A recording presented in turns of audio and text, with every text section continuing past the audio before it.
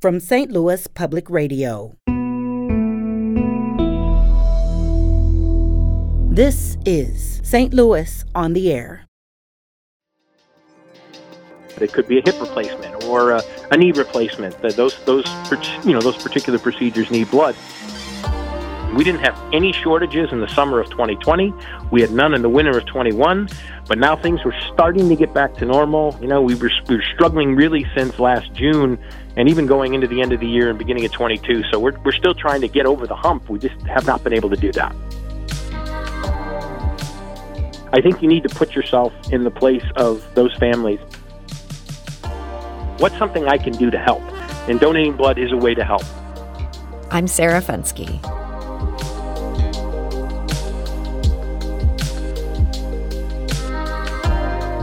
The Red Cross is begging for blood. They say the need is particularly acute right now, and that's even as the blood supply is just one focus for the organization regionally. And joining us now with more is Joe Zidlow. He's the Regional Communications Manager for the American Red Cross of Missouri and Arkansas. Joe, welcome. Thank you, Sarah. Great to be here. So, Joe, how low is our blood supply right now?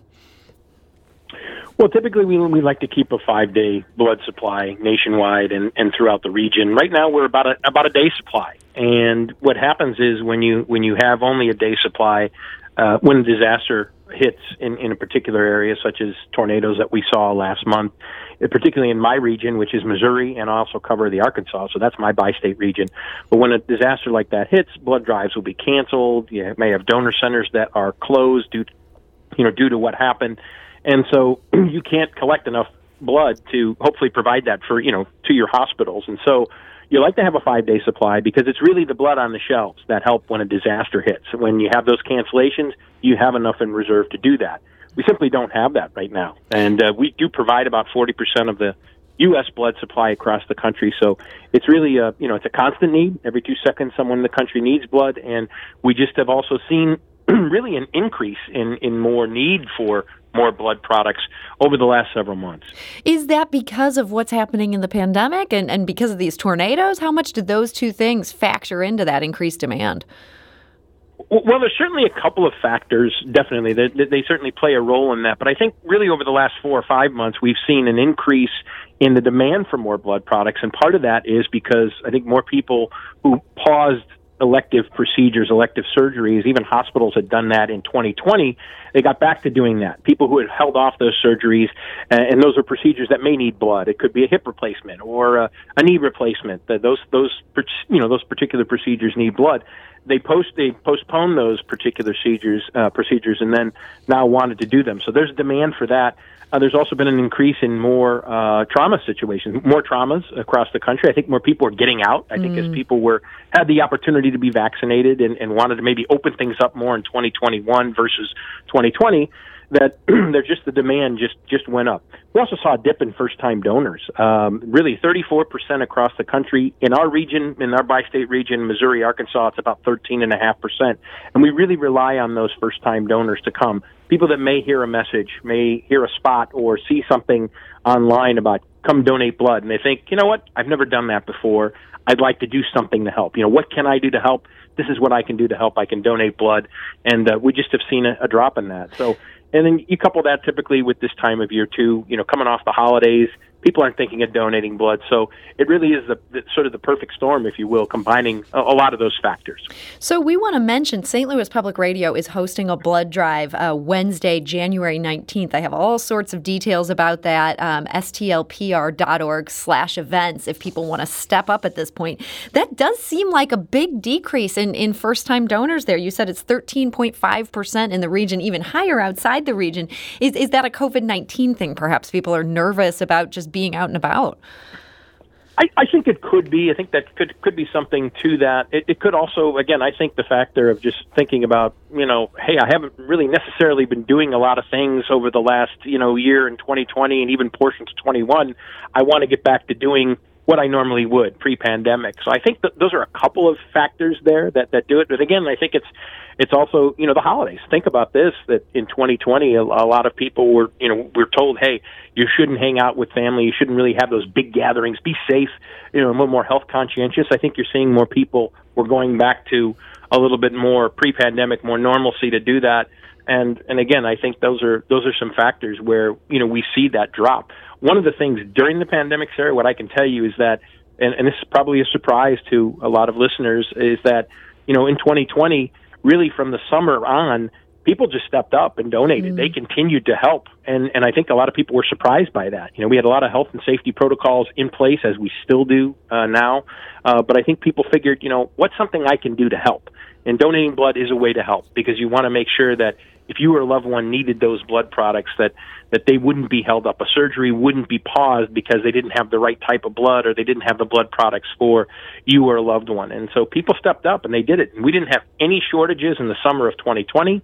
We had none in the winter of 21. But now things were starting to get back to normal. We were struggling really since last June, and even going into the end of the year and beginning of 22. So we're still trying to get over the hump. We just have not been able to do that. Okay, so you've got this real low supply down to a one-day supply at the same time that the Red Cross has been heavily involved with responding to those tornadoes that struck the Midwest and the South. What has the Red Cross been doing for people in those communities? Well, typically when a situation like that happens, first and foremost, the Red Cross, we want to make sure that we're prepared. And kudos to Chris Harmon, who heads up our disaster operations in the Missouri area, in St. Louis, and also throughout the region, Missouri and Arkansas. He does a great job with our team and all of our volunteers. It's making sure you're prepared in certain areas when a storm or tornado hits. Do we have a place for shelter? Can we set up a place to shelter people if needed? So you have to really plan strategically throughout those states, where are people going to go? Where are we going to set up where we can get people there to help them? So we tried to do that as much as we can in Arkansas. Obviously, we've done stuff in Defiance, in Hayti as well, more southeastern portion of Missouri, more the boot heel, if you will. We've set up different types of, had shelters there, but we've also set up what we call MARCs, which are multi-agency resource centers. Those are real important. And that's where the Red Cross and a lot of different organizations, could be government organizations, faith-based organizations, we all come together. We host these MARCs, if you will, where we're all there for one night, provide food, childcare for folks, and people basically can make it a one-stop shop, if you will. Go to all the different organizations and say what they need, and we provide those things for them. So it's really a great collective team effort. It's not just the Red Cross. It's a lot of different organizations. It's SEMA. It's local law enforcement, all working together to make sure that we help people get back on their feet. Because, again, you may have lost your home. You've had your home severely damaged. You don't want to, you can't go running around to different places to get what you need. These multi-agency resource centers allow people to go to one place and get everything they need. And when you talk about a team effort, you're not just talking about your far-flung colleagues. I understand that you were deployed. This was your first ever deployment. You went to Truman, Arkansas soon after a tornado tore through that town. Can you tell us just a bit about what you saw there?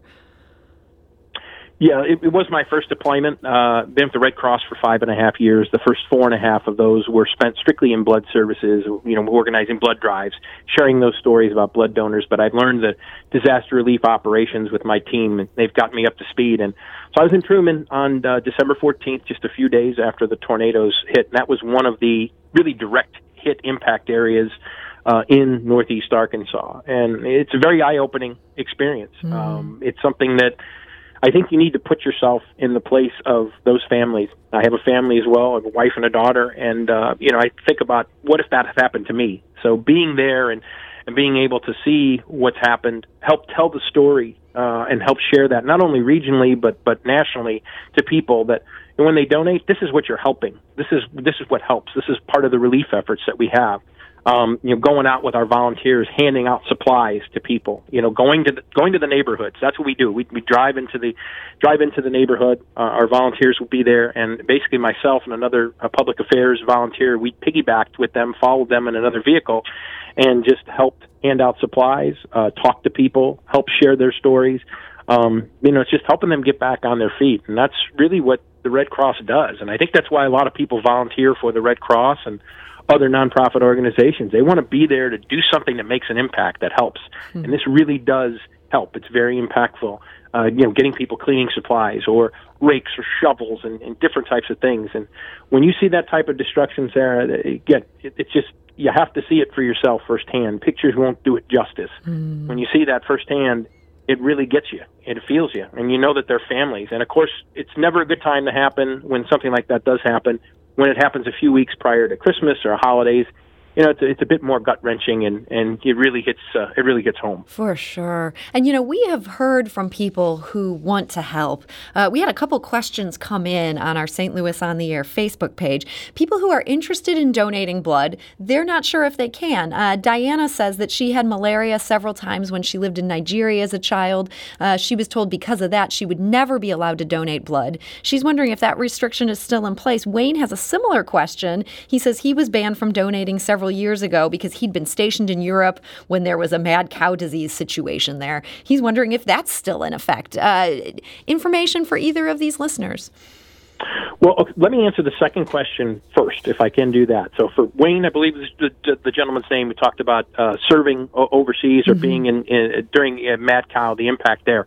That used to be a lifetime deferral. The FDA regulations, which is what we follow the Federal Drug Administration.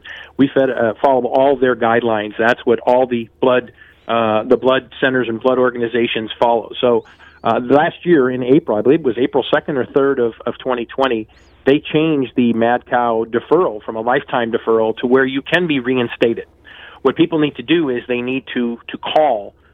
Basically call the Red Cross. We have a number, which I'll try to pull up here if I can, where you can basically get yourself reinstated. You can go back and do that. If you've donated with the Red Cross prior to that, and Wayne may have done that prior to this happening, what you do is you basically call the Red Cross and you would say, hey, I'd like to be reinstated to be able to donate. There'll be some questions that you'll have to answer, but we have been reinstating donors thanks to the FDA changing that policy, and that's something we've worked closely with them on trying to get some of these deferral policies changed. It's obviously all due to safety reasons, but they did change that policy. So in Wayne's case, he may be able to donate blood again.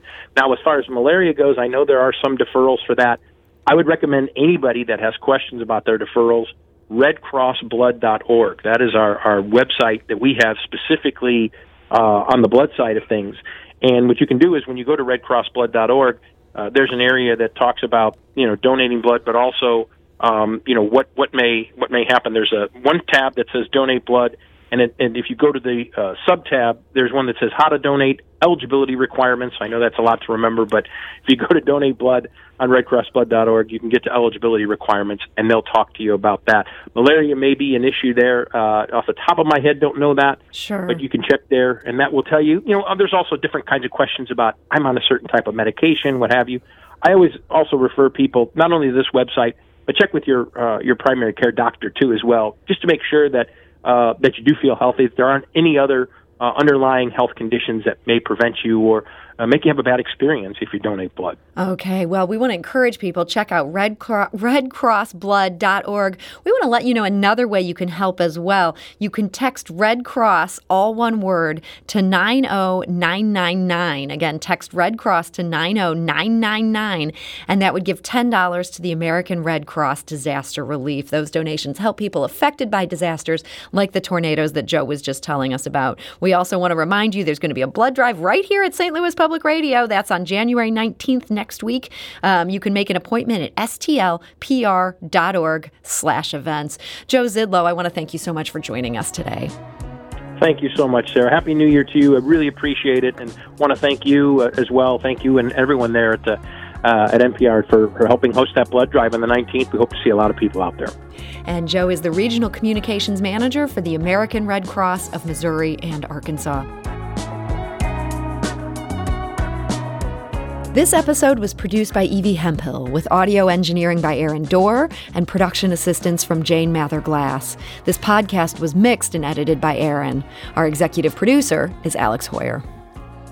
St. Louis on the Air is a production of St. Louis Public Radio. Understanding starts here.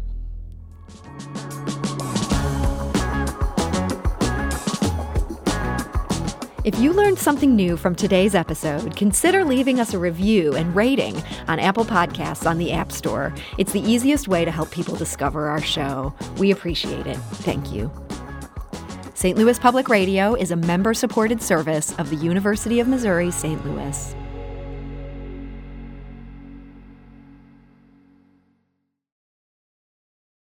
Support comes from the Missouri Forest Products Association.